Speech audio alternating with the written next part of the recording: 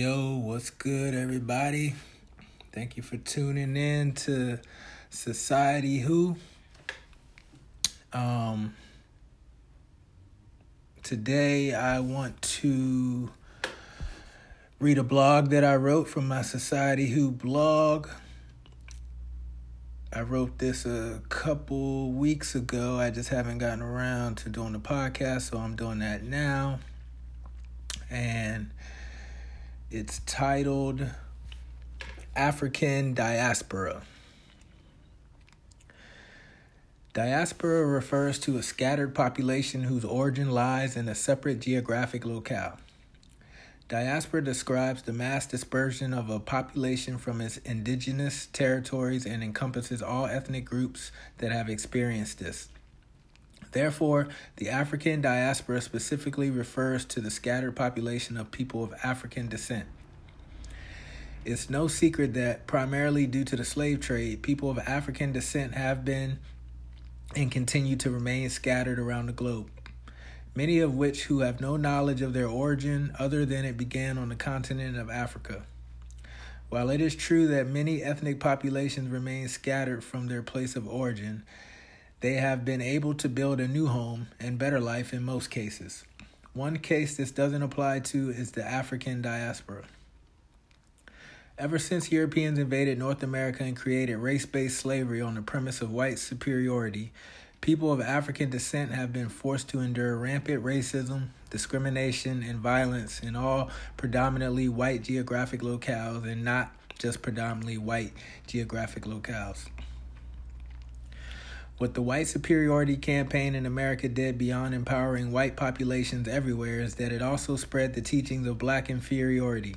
This is important to remember because what this part of the white superiority campaign did was give other non-white ethnic groups the permission to see the black population as inferior to not just the white establishment.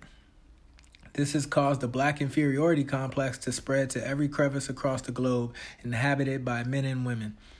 One of the most damaging aspects of these campaigns has been the brainwashing of the black population into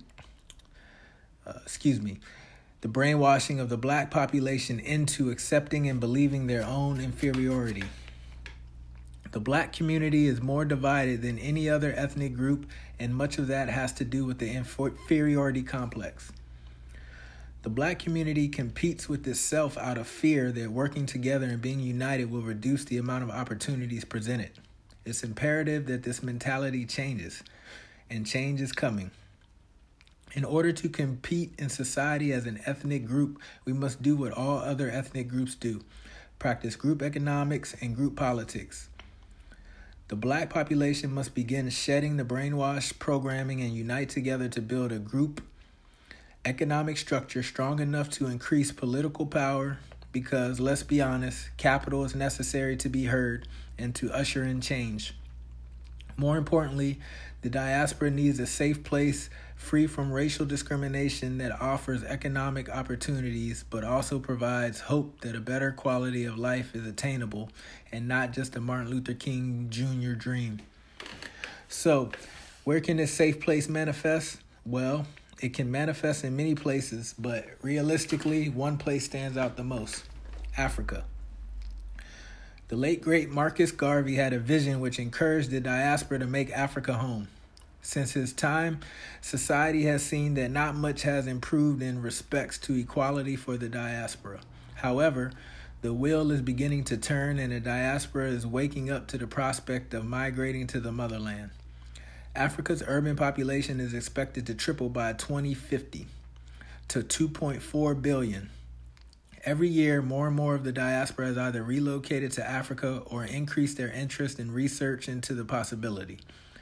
With the current race relations issues, discrimination, and systemic oppression around the globe, especially in America, now is the time to mobilize. Africa is calling the diaspora home, and it's time to answer that call. Why Africa? Africa has all the resources the diaspora needs to grow into a competitive ethnic group. What Africa needs is the talent, business knowledge, and capital. America has the highest concentration of black talent and black wealth despite the systemic issues plaguing the community.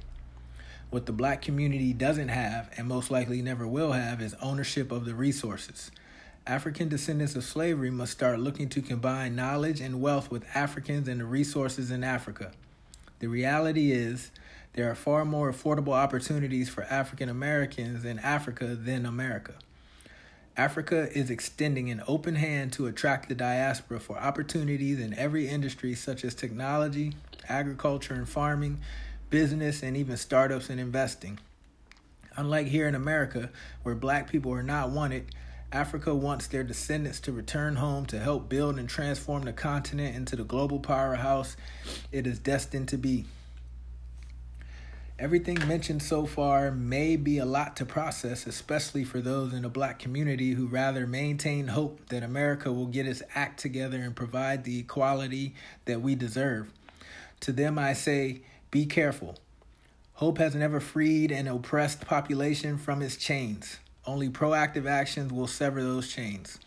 We as black people constantly fight, march, and vote for better opportunities only to have to wait for the oppressor to decide if we are worthy of said opportunities. Africa has the opportunities without the political struggle, and it is up to us to unite once and for all. I am proud to say I have jumped on this wave by joining an investment group based out of Uganda to begin farming agriculture. Agriculture is the perfect industry to begin practicing group economics to build and control an entire supply chain. In the future, I will have a blog that will cover the details of this project, as I'm excited to share this with anyone with open ears, as we are seeking investors who want to also be a part of practicing group economics and building something that can bring about good change in the world.